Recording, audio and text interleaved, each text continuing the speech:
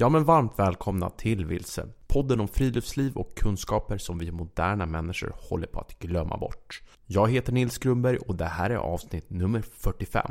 I det här avsnittet ska vi träffa Kajsa Albrektsson och Gunilla Sandberg. Två tanter, eller egentligen är tanter lite missvisande då ingen av dem riktigt har nått tantålder kanske. Men det som jag tycker är väldigt roligt med Gunilla och Kajsa, det är att skenet bedrar lite grann. De tycks från utsidan vara två personer som verkligen gillar att äta gott och dricka gott och gillar att njuta och sådär. Men det är två otroligt erfarna friluftsmänniskor och vandrare som har gått väldigt långa och ganska tuffa strapatser. Bland annat en vandring i USA som är över 4000 kilometer. Dessutom är Kajsa och Gunilla förbaskat sköna som personer. Så jag ser verkligen fram emot att snacka med de här två personerna. Jag vill passa på att tacka för ert tålamod. Det har varit lite grus i maskineriet de senaste veckorna som ni vet. Jag vill också passa på att tacka för alla fina betyg i iTunes. Jag uppskattar det verkligen. Jag kan nästan inte förstå det själv hur fint eller gulligt det är och helt utan egen vinning skriva till och med en fin recension där. Det är otroligt. Tack så mycket för det. Gillar ni Vilse, ge gärna ett uppskattande betyg i iTunes eller berätta för dina vänner. Har du feedback, hör gärna av dig till mig. Jag tar jättegärna emot feedback och gärna tips om vilka gäster ni vill se i Vilse. Jag har hällt upp en rejäl kopp kaffe från perkulatorn, så det är dags att ringa ner till Kajsa och Gunilla.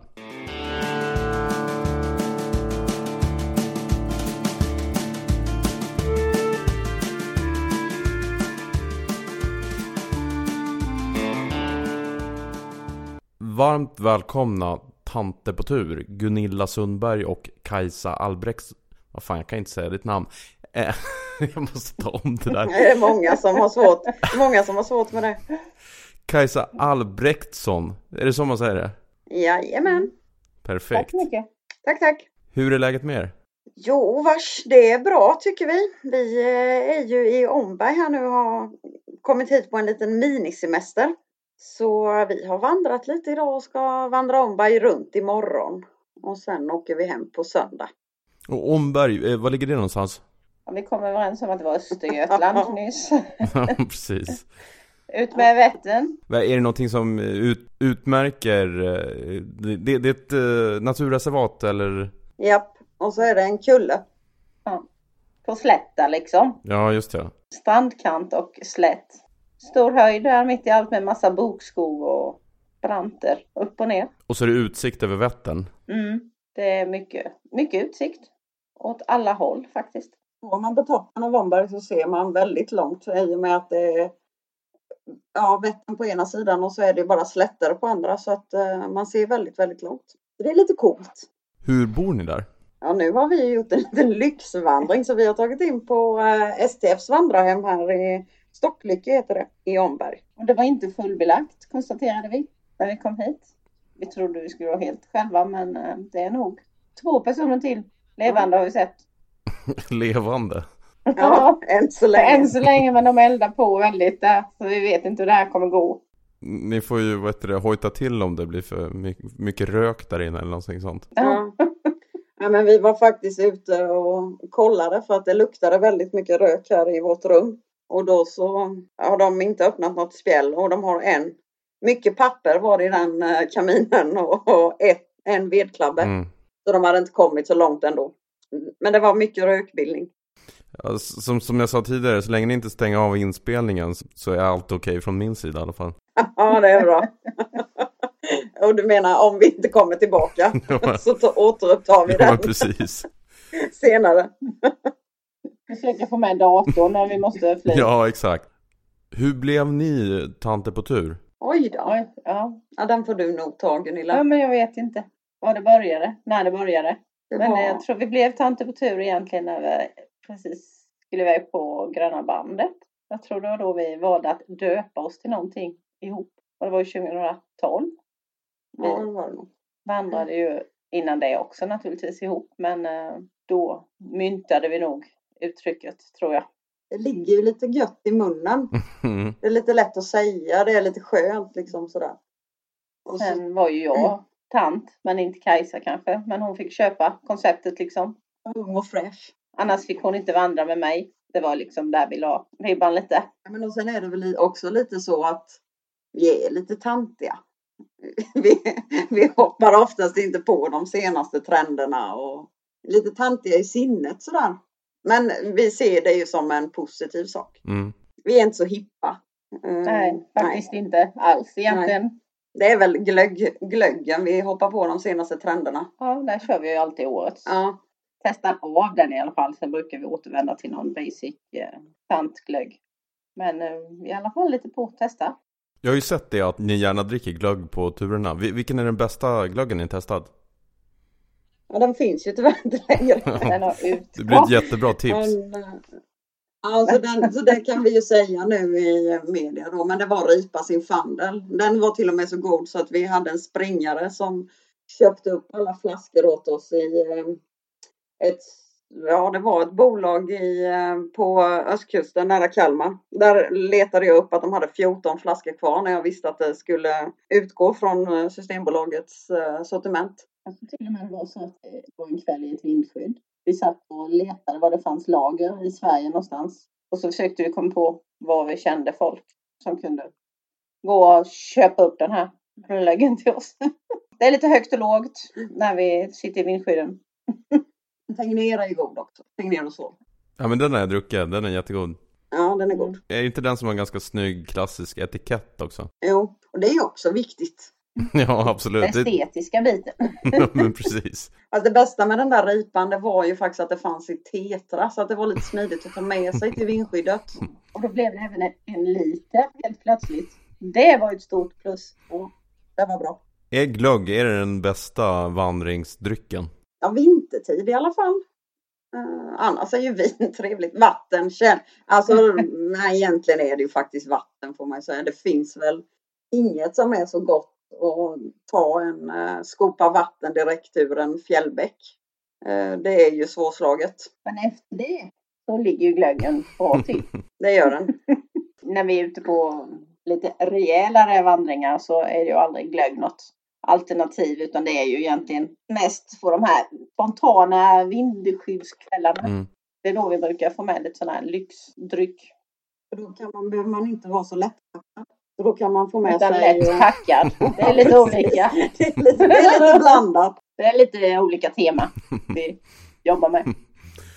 Ni har ju vandrat ganska rejäla vandringar, alltså långa vandringar både i Sverige och utanför Sverige. Vilken var er senaste lite längre tur? Det var ju för 2 år sedan när vi vandrade Pacific Crest Trail. Eller PCT som den heter i folkmun. Den går ju på västra sidan av USA. Börjar vid mexikanska gränsen och så går den igenom Kalifornien, Oregon och Washington och så avslutas den vid kanadensiska gränsen. Det är senaste långturen. Hur kom det sig att ni gav er iväg på just den här? Ja, ibland så vet vi knappt var det började, men vi tror att det var att jag en kväll ringde till Kajsa och så bara sa nu har jag beställt lite böcker. Jaha, vad har du köpt för böcker då? Ja, men bland annat en om PCT. Nej, sluta, sa Kajsa. Är det sant? Har du köpt den? Ja, så jag har beställt och tänkte vi skulle titta lite på det. Ja, nej men det är bättre vi bara bestämmer att vi ska gå den. Så då bara där och då bestämde vi det. Och det var väl kanske 1,5 år innan vi kom iväg. Så det var lite sådär som det ibland blir med oss. Lite förhastat. Eller inte så förhastat men impulsivt. Väldigt, väldigt impulsivt. Men vi höll ju kvar vid det hela vägen. Så det blev ju av. PCT, eller Pacific Crest Trail, är nästan 4000 kilometer. Och hur lång sträcka gick ni av den här? Vi gick ju hela. Jaha. Det är ju lite allt eller inget. Ja, okay. Det är ju lite vi också. Ja. Så vi började vid den där så kallade muren nere vid mexikanska gränsen och så gick vi ända upp till kanadensiska. Är det vanligtvis från det hållet man går den? Eller liksom, finns det någon standard där? Det är nästan alla går från söder till norr. Det är lite svårare att gå den norrifrån tror jag med med väder och vind och det här fönstret man kommer igenom på rätt ställen. Så det anses som tuffare att gå den norrifrån. Okay. Och det är inte alls många procent som väljer det faktiskt. Nej. Vi mötte några stycken, men inga mängder. Hur lång tid tar det egentligen att gå en sån här sträcka? Det tog oss 5 månader. Ja. Och jag tror att mellan 5 och 6 månader är nog där då de flesta hamnar. Vi gick där ungefär 3 veckor tror jag, snabbare än vi hade räknat ut och på vårt specialräknesätt. Där vi bara tittade på, sökte hitta lite bloggar hur fort folk hade gått egentligen. Men det gick lite snabbare faktiskt. Och sen var det väl lite så i slutet också att man började längta hem lite. Så då gick man på ännu fortare. Då var man ju så jäkla vältränad i slutet också. Så man bara köttade ju på liksom. Ja. Hur långt ungefär gick ni per vi dag? Vi gick ju in i glöggsäsong där i slutet, så det var där vi skulle hem till. Då gick det fortare. Jag var med på releasepartyt. Ja. Alltså jag vet inte riktigt vad jag ska börja och fråga om en sån grej. Alltså det är så, för mig i alla fall, en sån stor grej att göra. Alltså vandra nästan ett halvår. Det jag först börjar fundera på är liksom, vandrar man varje dag eller tar man någon slags paus från vandringen eller hur funkar det? Ja, men det gör man. Alltså man måste ju ta paus för att skaffa mat. För det finns ju inte så att man kan köpa mat längs med vägen om man säger så. Så då måste man lifta eller ta någon buss eller någonting ut till något litet samhälle eller en stad för att handla mat. Och då passar man ju också då på att äta upp sig och tvätta sig eller duscha och lite sådär. Så att jag tror att vi hade väl 10 stycken sådana hela vilodagar under de där 5 månaderna. Då vi ju verkligen inte gick någon kilometer. Nej. Zeros som de kallade jänkarna. Och då så köper man ju mat och man äter mat. Och sen så kan man ju också då skicka paket framför sig. Så att man har mat liksom lite längre fram på leden också. Så man slipper åka ut så ofta då. Eller avvika från leden så ofta. Det är ju matfokus egentligen. Till 100% när man tar sig ut från leden. Lite sanering också, men i huvudsak mat och dryck. Jag tänker så här, när man går så där långt så börjar ju liksom det plötsligt handla ganska mycket om mat eller energiförbrukning. Blir det en stor del av vandringen eller hur funkar det? Ja, det blir det. Och så i och med att början var det ju väldigt torrt också, så då blir ju vatten en väldigt stor del, eller ett väldigt stort samtalsämne. Var finns det vatten nästa gång och hur långt är det dit, hur mycket vatten måste vi bära? Men givetvis så är det blir ju matfokus, det blir det, och särskilt då som Gunilla sa, när man liksom kommer in där det faktiskt finns obegränsat med mat och man kan äta hur mycket som helst, då tycker man ju det är gött. Och det blev det ju egentligen mer och mer ju längre vi var ute. Så var ju maten, vi var ju mer och mer fixerade vid det. Men vattenproblemet, det hade vi väl egentligen lite hela tiden. Förutom när vi var riktigt högt uppe. Där det smälte av lite, snön. Det är ju inget man hade med sig från Sverige. Det här med att liksom måste ta reda på hur långt det är till nästa vatten och ha lite koll på det. För att ibland var det ju, jag vet inte vad vi hade som längst, 4 mil kanske. Ungefär tror jag, mellan vattenhålen då. Det är långt med tanke på svensk fjällkarta, är det ju vatten på överallt. Kanske några kilometer någon gång. Jag tror inte vi har varit ut för i alla fall speciellt långa uppehåll utan vatten här hemma när vi har vandrat. Så det var lite nytt för oss. Lite nerv i det får man nästan säga. Den hade vi med oss. Sen är det också lite coolt att få uppleva hur kroppen fungerar. För i början av turen då var man ju jättefokuserad på i sig feta grejer när man var inne i depå då. Och så då var det ju väldigt mycket hamburgare och rejäla feta frukostar med mycket smör och mycket ägg och mycket marmelad och ost liksom. Men mot slutet så var det ju då, så fort det fanns yoghurt och müsli, då tog man det till frukost, och man ville ha en sallad och då var man mer sugen på det här liksom lite mer det färska. Ja. Och det är ju trevligt. och uppleva det där att man inte bara tror att man vill ha feta grejer hela tiden. Alltså de är ju goda. Också det feta. Ja, precis. Men var det för att ni blev less på liksom frystorka som ni hellre åt liksom yoghurt och mer så kallad mer färsk mat och så? Eller var det mer att kroppen var sugen på det? Alltså då när det blev att man ville ha de här grönsakerna, det var nog liksom, eller jag tänker ju att kroppen är så bra så den signalerar ju vad man behöver och det blir man sugen på.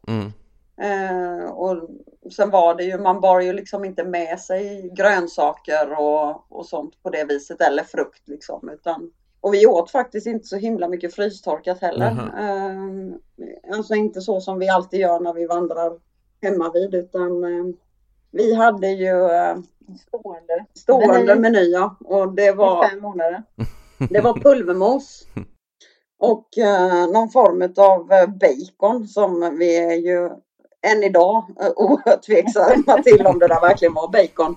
Men det var något bacon-substitut i alla fall. Och det åt vi ju nästan varje middag. Men det blir ju just det här, det blir ju inte... Man kan ju inte bära med sig alla de kalorierna man behöver. Nej. Man orkar liksom inte riktigt det, så då får man äta upp sig när man då kommer in i depå liksom. Det är ju ganska roligt uppdrag. Ja, det kan jag förstå. Ja, sånt tycker vi om. Sånt tycker vi om. Var det någon sträcka som ni gillade mer än någon annan? Vi har fått den frågan rätt många gånger faktiskt. Och det är ju svårt att inte nämna High Sierras i sammanhanget. För det är ju väldigt, väldigt vackert hela den sträckan. Vill man liksom inte gå hela PCT så kan man ju gå John Muir Trail istället. För den går ju också till stora delar där. Nu är vi ju fortfarande kvar då i Kalifornien och Yosemite känner ju väldigt många till. Och det är liksom där den här sträckan går. Så då går man ju på över 2000 meters höjd hela tiden i 2 veckors tid. Ja, men det är väldigt, väldigt vackert. Blandad natur men väldigt mycket hög platå liksom. Det är ju ett antal pass man ska över där. Det högsta är väl på 4000 meter, lite drygt. Så ja, det är häftig natur där uppe. Sen tycker vi väl slutet uppe i Washington också var mycket vackrare än vad vi hade vågat hoppas. Där trodde man väl kanske att man skulle vara lite mätt på intryck och bara vilja ta sig fram till den här gränsen och vara färdig. Men fantastiskt vackert. Och sen är ju Oregon på inte Nej. Det är liksom det är ju väldigt blandad natur hela tiden. Jag menar det var ju jättemånga sträckor i södra Kalifornien där det då var ökenområden som var jättevackra också. Man hinner med så många olika naturtyper så att det är väldigt svårt ibland att säga att ja, men det här var liksom vackrast. Men jag tänker, är det något, jag ska säga en grej så blir det nog High Sierras för att det var väldigt storslaget. Det är ju nästan lättare egentligen om du ber oss välja bort någonting. För att det var väl någon passage sådär där det bara var granskog och det har vi ju faktiskt här hemma. Så det räcker. Där tyckte vi inte det var lika kul riktigt. Man såg ingen. Man kom inte upp och såg några vyer utan det var tåga på i den här granskogen. Fin led var det ju fortfarande. Men inte så kul. Hände inte så mycket. Men om man går från Mexiko ända upp till Kanada och ni var uppe på 4000 meter och jag antar att mot Mexikosidan där måste det i princip vara delar som är nästan som en öken. Alltså hur gör man med utrustningen eller kläderna och sådär? Hur justerar man den? För det måste ju vara en väldigt stor skillnad i temperatur. Väldigt många som går PCT, ja, de flesta är ju amerikaner. Men de skickar ju kläder eller byter ut prylar och sådär efterhand efter hur väderlek och topografin ser ut och vad det är för typ av natur. Men vi kände, vi orkade verkligen hålla på och greja med det så vi bar på allt hela tiden. Men samtidigt var det ju inte jätteskillnad på temperaturer och så här för det var ju kalla nätter precis ner vid mexikanska gränsen också. Ja, nästan lika kallt tror jag på nätterna där faktiskt. Vi hade nog ungefär samma behov av utrustning hela vägen. Jag tror vi i alla fall hade på allt.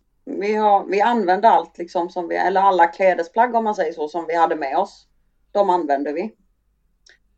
Sen bytte vi faktiskt ut dem efter halva tiden. Delvis för att de var rätt slitna. Och sen för att man också hade tappat i omfång. Thank God! Sen slängde vi också. Vi hade med oss någon liten klänning vi skulle ha. Ifall vi bodde hemma hos någon och så här skulle vi ha lite raffiga. Och den slängde vi nog efter 2 veckor tror jag. Ja. Det blev lite ceremoni av det. Att, den hade vi nämligen lagt en hel dag på här hemma och letat. Vi måste ha någon klänning så när allt annat är i tvättmaskinen och så här. Ja, det var faktiskt riktigt kul att slänga dem. Och jag tänker vi hade rätt lika det vi har när vi vandrar här. Fast lite mindre bara. Alltså, eller lite färre plagg hade vi. Just bara för att spara på volymen och vikten. Men vi gick i shorts och långärmad tröja nästan alla dagar. Lite mer syntet blir det ju per automatik för att kläderna ska hålla. Här hemma jobbar vi ju ganska mycket och hårt med ullplagg. Men de valde vi ju bort för att det skulle hålla hela turen. Hur går det med kängor och så under en sån här lång tur? Hinner de bli utslitna eller? Ja. De blev ju också lite uppätna av vi vaknade en natt i tältet av att vi hade lite gnagare utanför. Och de åt ju på rätt mycket, bland annat på kängorna då. Innan vi stoppade in dem. Goa. Nej, men det blev ju utslätt. Alltså, vi blev ju lite hånade, det ska vi väl faktiskt säga.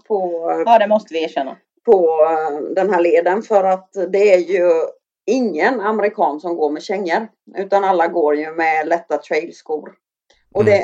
Och framförallt på PCT, för att där får man väl säga att det är väldigt mycket, inte gramjägare, men det är väldigt mycket lättviktsfokus. Så jag tror faktiskt att det var några som skrattade åt oss. Bara, går ni i kängor liksom? Men det funkade ju för oss jättebra. Och vi behövde ju byta ungefär efter halva tur. Det blir halva tur. Det blev lite drygt halva. Vi hade behövt byta lite innan vi gjorde det. För vi hade ju inte 1 minut av kängvård. Så att de hade vi haft kanske dubblerat vår kängvård. Så hade de kanske hållit lite till. Men vi bara gick på liksom. Men de som går i trailskor, de byter ju kanske 4-5 gånger. Så säg att de sliter ut ett par skor 1 gång i månaden då. Medan vi då bytte kängor 1 gång. Det där är ju nyttig information till den som funderar på att köpa ett par nya skodon till sin vandring. Just att de faktiskt håller längre, ett par kängor kontra ett par lite enklare skor. Ja, det gör de ju för den typen av vandring. För det slits ju, alltså det är ju både sol och snö och grus och damm och sten. Så det gör de ju. Absolut, för det blir ju mer slitage på en sko på det viset. Vi fick ju gå en del snö också då. Och då var det väldigt lite tryggt för oss, tyckte vi, att kunna sparka in fötterna om man säger så, när det var lite sluttningar och sånt. Man kunde göra små hål. Man vågade ta nästa steg liksom utan att glida iväg. Och där hade man ju, det har varit en helt annan känsla med sådana här väldigt mjuka trailskor då som de flesta gick i. Så vi var nog ganska trygga i vårt kängval hela turen faktiskt. Ja. För att vi inte ska få alla lätta skor fantaster mot oss nu då. Nej. För att det känns ju lite jobbigt. Så kan vi väl bara konstatera att man kan gå PCT både i kängor eller trailskor. Så att vi liksom inte blir uppringda nu och men för just efter oss det här. passade det jättebra med kängor. Högst subjektivt, men vi klarade det i kängor. Ja, det är bra att det är safear så att vi inte skadar någons känslor. Nej, precis. Så jag lyssnar nu. Så vet du att det funkar. Jag blir nyfiken på, var tar de slut kängorna? Ja, det blir ju mer, alltså man går ju ut dem på något vis. Man går ju dem lite sneda i sulorna. Sen tycker jag nog att ganska mycket slitage blir inuti. Ja. Det blir lite hål i fodret i hälen och sen blir det större och större och börjar ramla bort lite grejer. Det är nog så, va? Ja. Sen gnagde ju de här små gnagarna också liksom på själva toppen av kängan, för där var det väl salt och gott liksom. Så att så då gnagde de ju igenom in till fodret, om man säger så. Så det var väl mest slitage där egentligen. Jag vet inte om det räknas in som slitage. Eller sabotage.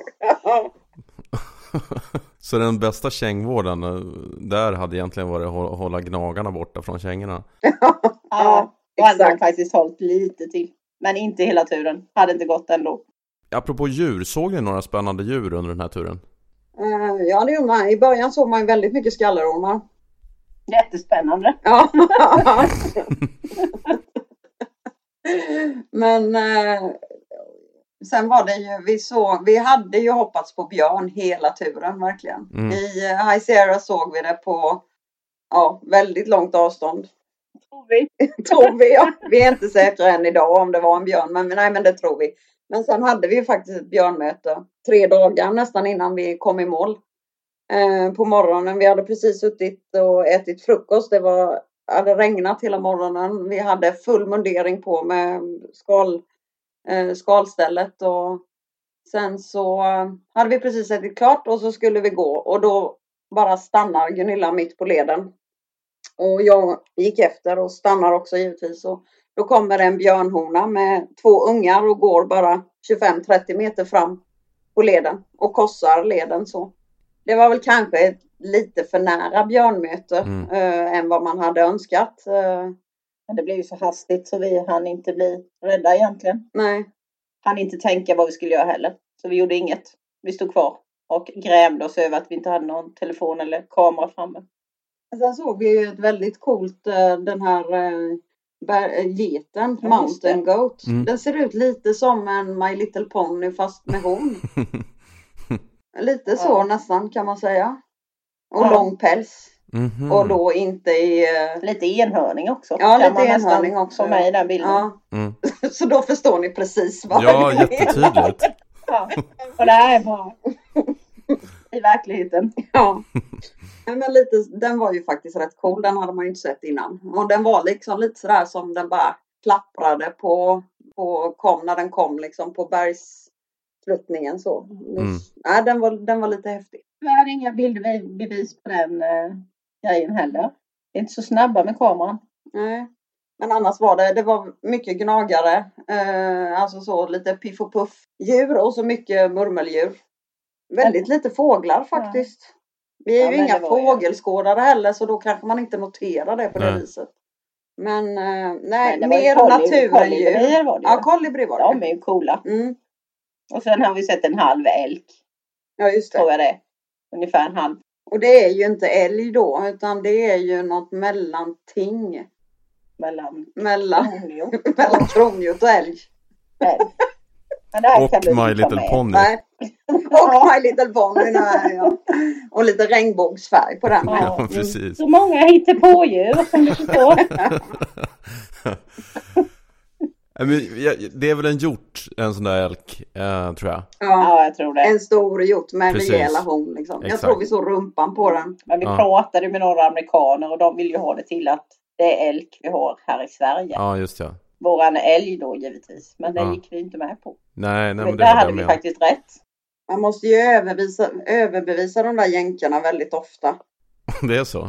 Ja, mycket. De är mycket för att prata och hitta på och förstora upp allting. Vi slutade efter ett tag faktiskt att lyssna på dem när de varnade för allting. Ja, men kanske också att Sverige inte är det där landet med mycket banker och klockor och Toblerone, utan att, eller vad var det mer? Det var bakverk. Utan att Sverige är Ikea, Schweiz är bakverk. Det satt långt inne hos många. Ja, man får vara tydlig. Jag kan uppleva att amerikaner kan vara lite dramatiska ibland. Jo, men det är de. Det som var väldigt, väldigt... De är ju väldigt, väldigt hjälpsamma. Och sen är det ju väldigt... För att det blir ju lite exotiskt när man säger att man inte är amerikan. Utan var man antingen från Sverige eller Norge, då blev det ju en liten annan approach eller en liten annan framtoning från amerikaner. För att då hade de ju något som de kunde relatera till. För de var ju också, hade ju också alltid ättlingar ifrån Norge eller Sverige. Så det var lite sådär varje gång att man kom in i det här programmet som går nu Allt för Sverige. På det här att oh, my grandfather's grandfather's mother. She's from Sweden. I'm a Swede. Så att det var ju väldigt ofta man fick den kommentaren när man sa att man var från Sverige.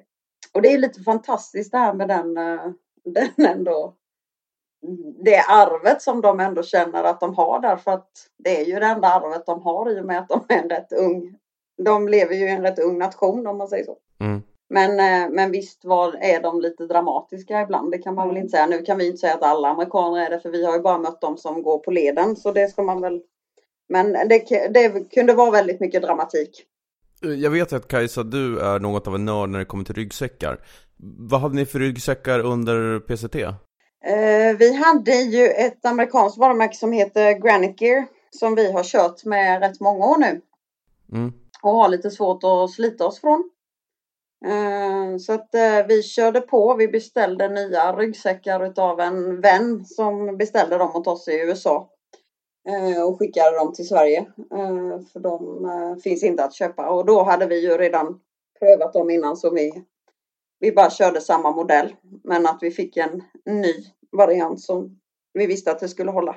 Och den såg man ju rätt många utav på leden. Annars är det ju väldigt, väldigt mycket lättvikts ryggsäckar. Nu är de här ju inte så tunga i och för sig. Men det är väldigt många. För oss är de ju lätta. Ja, precis. De hade ju ännu lättare. Många. Och lite mindre kanske. Men det är ju lite så. Hittar man en ryggsäck som man är nöjd med. Så vill man ju gärna hålla kvar vid den. Eller så tycker jag i alla fall. De ryggsäckarna har funkat jättebra för oss. Och då kör man på med det. Och de höll ju också väldigt bra. Inga större missgöranden faktiskt. Så de håller ju till fler turer har vi insett. Samtidigt som vi då gillar att köpa nya grejer. Och testa och så här så kommer vi inte slita ut den där ryggsäcken i första taget. Har ni några råd till den som ska skaffa sig en vandringsryggsäck? Ja, det första är väl att prova. Prova innan man bestämmer sig. Inte kanske gå på eller rakt av på en kompis rekommendation. För man är ju faktiskt rätt olika skapt. Så att en ryggsäck som sitter bra på en annan kanske inte sitter bra på dig. Så det är väl verkligen det första. Att prova med tyngd i om man säger så. Färdigpackad. De beter sig lite annorlunda när det är lite fyllningar. Så det är väl egentligen verkligen det största och inte enda tipset. Men det är i alla fall en väldigt stor del att man provar. Och provar med tyngd. Sen är det ju så, det finns ju jättemånga lätta ryggsäckar idag. Eller lättare ryggsäckar. Och det finns många ryggsäckar som är lite tyngre också. Och därom kommer man väl tvista hur länge som helst om vad som är bäst. Det är ju lite så att hittar du en ryggsäck som du tycker sitter väldigt bra och den kanske väger 500 gram mer än någon annan ryggsäck, så kanske det ändå är den ryggsäcken du ska ta för att den sitter bäst på just din rygg. Börja med fötterna. Att det är viktigt. Så att fötterna funkar. Att du har bra start där. Annars hjälper det inte med en superskön ryggsäck om inte du får fötterna att funka. För då blir det ingen vandring. Så lägg mycket tid och kraft på att hitta det du behöver på fötterna. Ofta behöver man lite stöd eller många behöver ju ett stöd. Nu får jag Jörgen på mig. Ja, det kommer du få nu är det klart. Och med Jörgen, då menar ni, vad heter det? Ja, precis, som har tidigare varit med i Vilse också. Ja. Nej men, vad ska jag säga? Det är också väldigt olika hur mycket man behöver egentligen i stabilitet och uppbyggnad och sånt här. Men jag tycker det är där man ska börja. Sen kommer ryggsäcken. Kan man utgå från samma grundregel där som i ryggsäcken? Att man ska prova och känna sig för? Ja, det kan man. Samtidigt så är det lite svårare med skodon. För att det är ju kanske inte så ofta du kan säga men du, jag tar hem den här skon och så prövar jag den en vandring. Är jag inte nöjd så lämnar jag tillbaka den. Men då får man ju kanske pröva den i butiken liksom en stund och sen så får man gå på lite hemma inne. Och då kan man ju faktiskt testa lite med någonting på ryggen också. Så att det känns bra. Så att det inte klämmer någonstans. När jag har testat kängor, då har jag gjort så att jag har försökt att gjort det ganska sent på dagen och sen försökt att vara ute och gått lite grann under dagen, för att mina fötter har en tendens att svälla rätt mycket när jag går med en tung ryggsäck, så jag behöver så liksom rejält mycket större kängor helt enkelt kontra mina vanliga skor. Så det gäller ju för nästan alla. Man blir ju liksom lite mer svullen om fötterna. Så det kan väl vara jättebra att köra det på eftermiddagen och att man ändå tänker att man har lite plats kvar i kängan.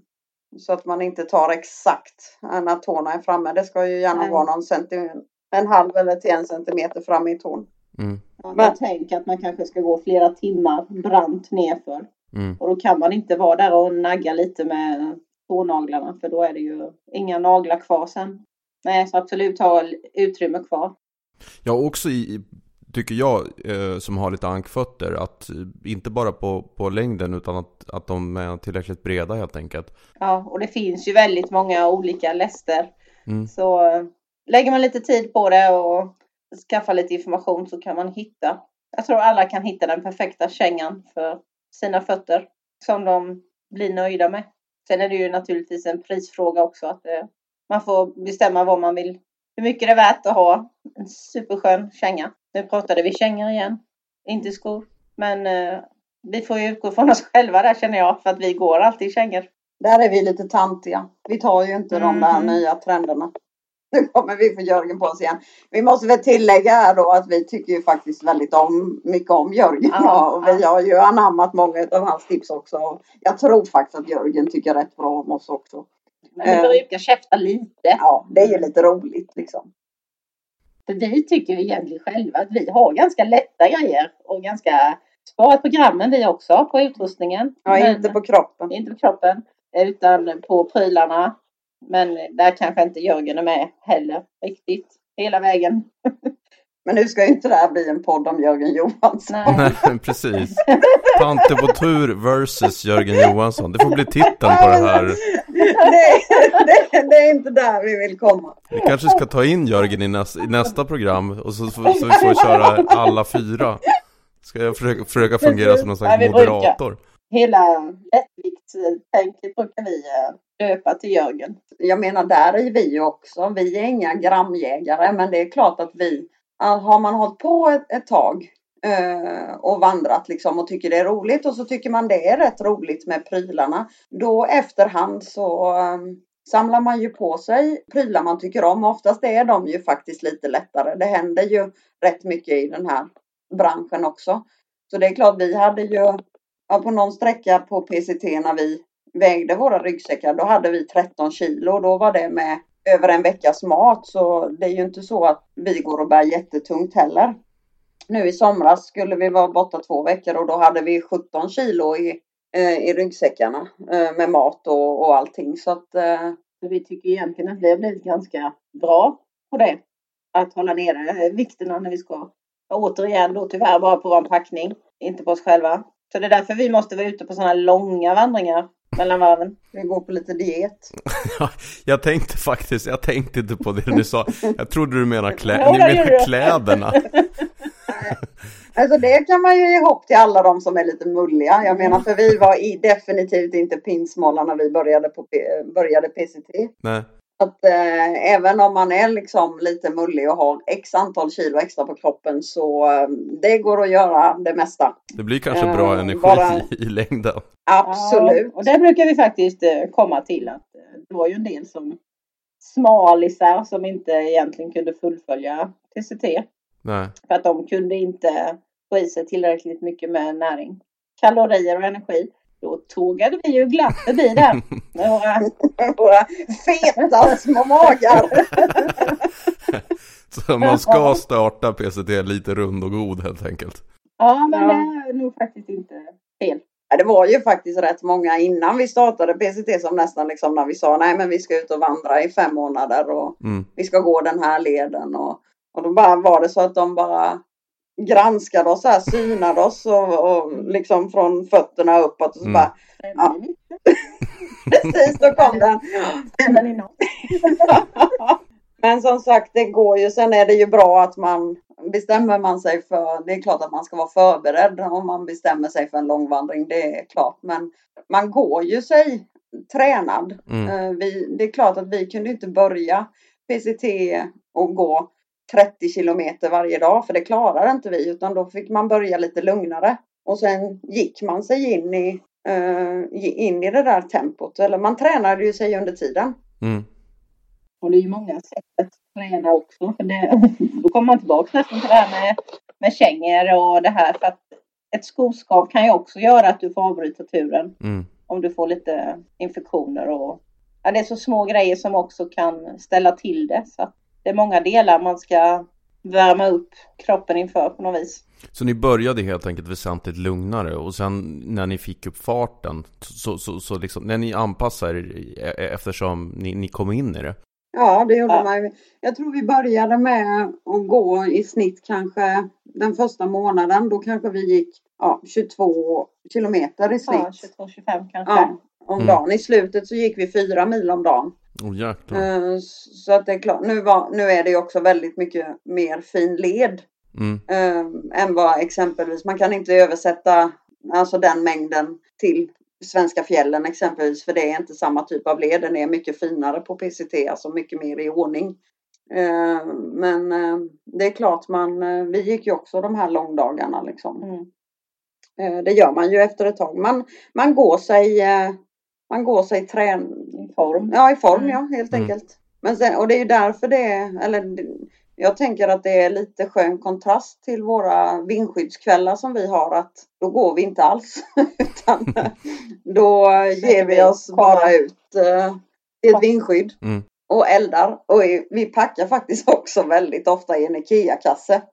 Det är det snabbaste. Undrar vad Jörgen säger om det. Ja, det tycker jag. Men den är ju lätt. Det är bra. Ja, det är sant. Det är sant. Den kan man ju sy mycket av. Men och det på de här lite kortare turerna kanske ni lägger lite mer kraft på mat också. För jag har ju uppfattat att ni är duktiga på att käka gott under de här åtminstone lite kortare turerna.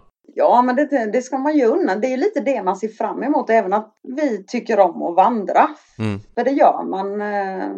Eller liksom, det måste man ändå på något vis göra, tänker jag. Men det är ju lite det där när man kommer in både till lunch och på kvällen och ska göra mat. Då vill man ju att det ska smaka bra. För det är ju ingen belöning, ska man väl inte säga. Men det är ju en liten höjdpunkt på dagen. Och man är ju hungrig, så man behöver maten, och då vill man ju också att den ska smaka bra. Ja, för samtidigt så är vi nog också att vi går på ganska hyfsat på dagen. Eller gillar väl att späta oss lite och kämpa. Så vi går nog kanske fortare och längre än vad många tycker man ska i fjällen. Att man inte hinner ta in all miljö och se allting så här. Men vi har nog hamnat där att vi tog gärna på och svettas och blir lite skitiga och kämpar. Och då blir ju, precis som Kajsa sa här nu då, det blir ju ändå någon form av belöning att men vi tar den stigningen också, sen tar vi natt och då äter vi. Belöningssystem funkar väl? Även på tanter. Pavlos hundar liksom. Det är lite samma. Och då blir ju någon liten grej blir ju väldigt stor belöning. Vi kan dela på en liten, vad heter de nu igen? Ostarna. Ja, Babybel. Babybel kan vi dela på en liksom, och det är bara Men har det faktiskt hänt att vi har delat på en? Men vi skulle kunna säga det här. Ja, det skulle vi kunna säga. Annars tar vi nog faktiskt en var. Men hade vi haft en så hade vi delat den. Och då hade det också varit kanongott. Men en var. Vilken är den bästa vandringsosten? Och där kan vi lite... Nu i augusti när vi var uppe så gick vi bara på en halv kilo parmesan. Och då ingick det ju i alla mål på något vis. Det är gott. Och det var ju gott.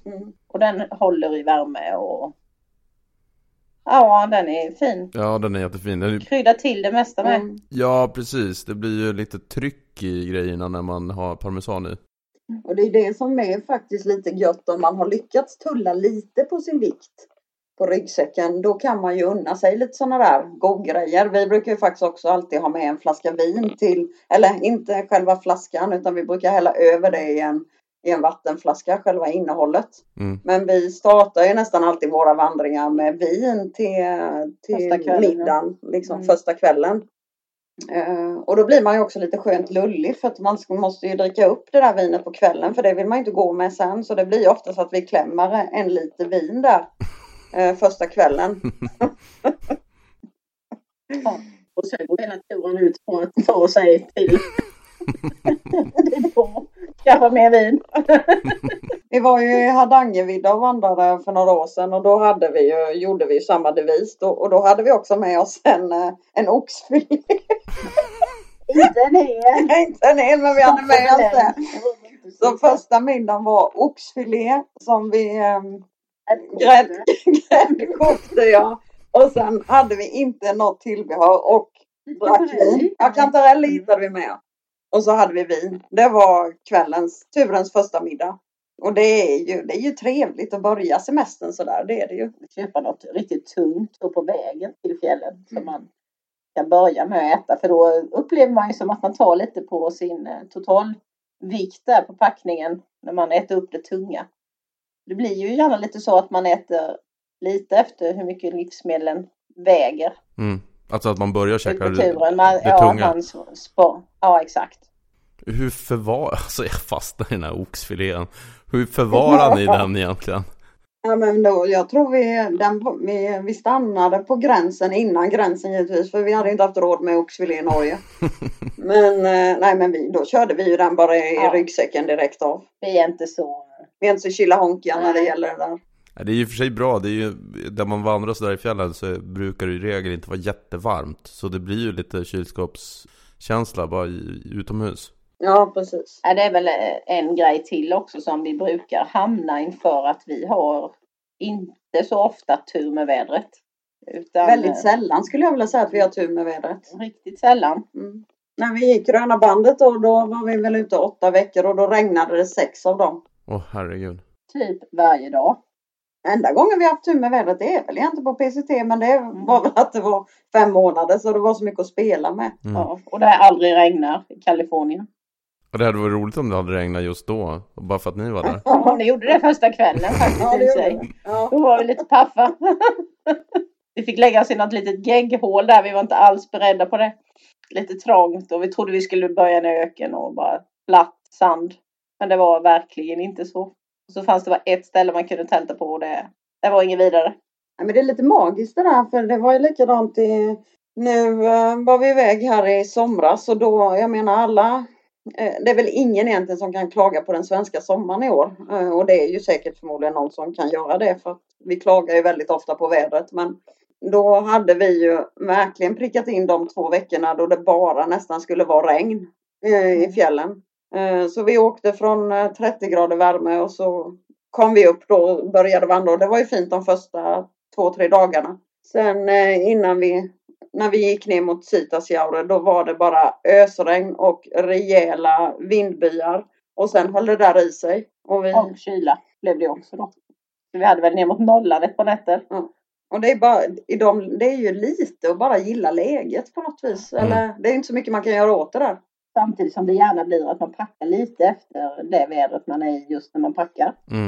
Och då var man ju så varm efter hela den här sommaren. Så vantar lämnade vi hemma eller handskar och lite sånt där. Men den fick vi ångra faktiskt. Det var ju ett rookie mistake som det vi egentligen inte skulle säga. Nej, för vi gör ju aldrig några sådana rookie mistake. Nej. Men ja, det är ju trevligt att slippa dem. Ja. Nej, det får stå för andra. Ja. Tanter på tur i regn som aldrig gör rookie mistake. Det är ett nytt namn. Ja, precis. Kort och bra. Ja. Vi har ju ett återkommande tema här i Vilse som handlar om underskattad kunskap och underskattad utrustning. Vad tycker ni är en underskattad kunskap? Oj, nu tog du oss lite på sängkanten här. En underskattad kunskap. Kan man få hjälp? Ja, men jag kan ju ibland tycka att karta kan vara, alltså att läsa karta och så.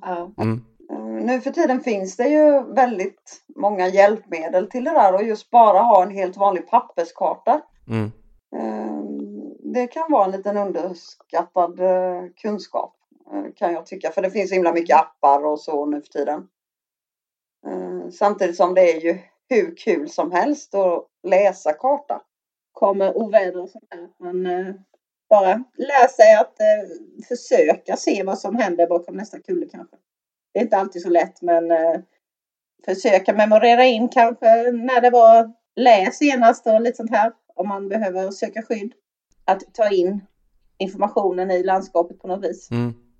Och vad tycker ni är en underskattad pryl eller klädesplagg eller liknande? Ja, ska vi ta vår tvättritual här då? Det är ju bara en helt vanlig enkel Wettex-trasa. Det är ju en väldigt underskattad pryl när det kommer till vandring. För det är ju smidigt att tvätta sig med när man är ute på tur alltså. Lite vatten och så en trasa. Vi har ju kört den ritualen. Ja, vi började väl den innan Gröna bandet egentligen då. Vi har ju kört den så länge vi har vandrat ihop. Vi har ju egentligen 4 trasor med oss i olika färger. Lite små bitar då. Och så är det ju varsin färg till överdelen och så varsin färg till underdelen av kroppen.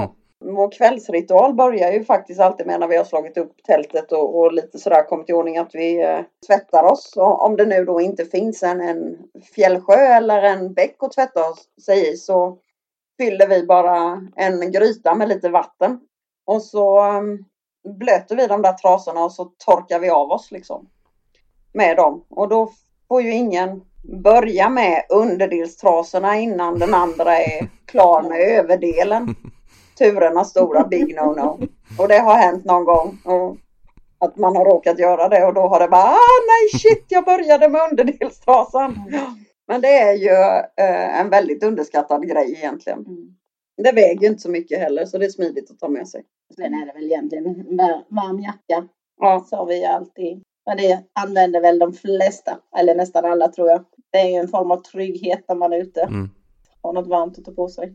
Ja, men den här tvagningsritualen eller egentligen Wettex-trasan, det är väl ett jättebra tips. För att gör man inte det där så får man ju mycket lättare skavsår och hela den där biten. Ja, och så luktar man ju faktiskt också rätt illa. Men det är ju ingen som luktar så hallon än under en vandring, så är det ju. Ja, det är en aspekt av det också.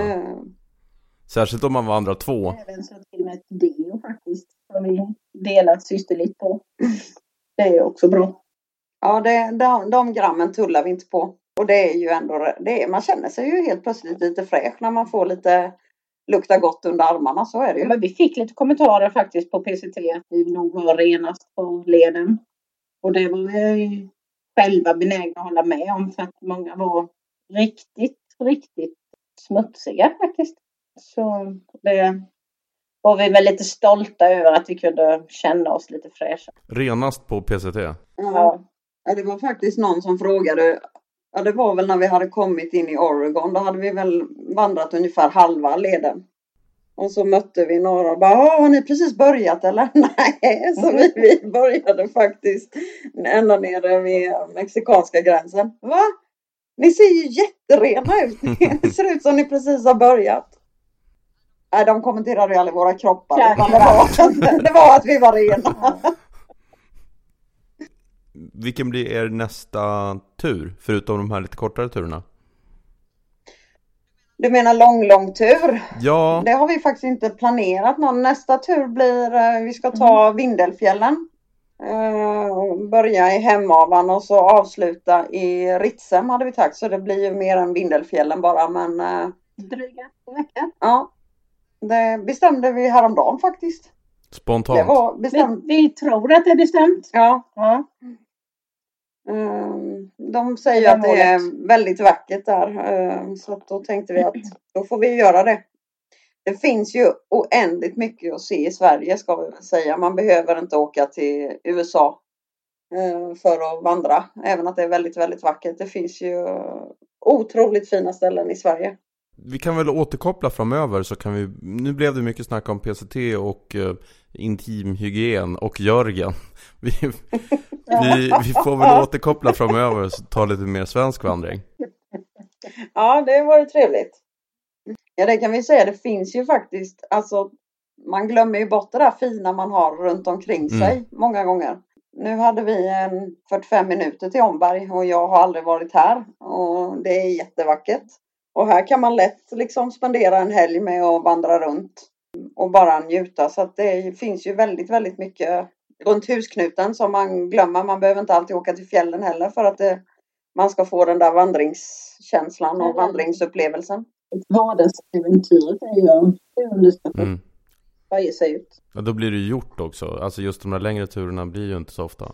Nej, precis. Och det är väl så vi känner lite med våra vindskyddskvällar. Att just det här med att man får sova ute och man får laga mat över öppen eld. Och att men det gör ingenting om vi tar bilen till vindskyddet och att vi packar i en IKEA-kasse för vi kommer faktiskt ut. Det är ju svårslaget och bara sitta runt en eld och pilla lite med en pinne och filosofera och ha någon gryta kokande eller något gott på en stekhäll. Det är som balsam för själen.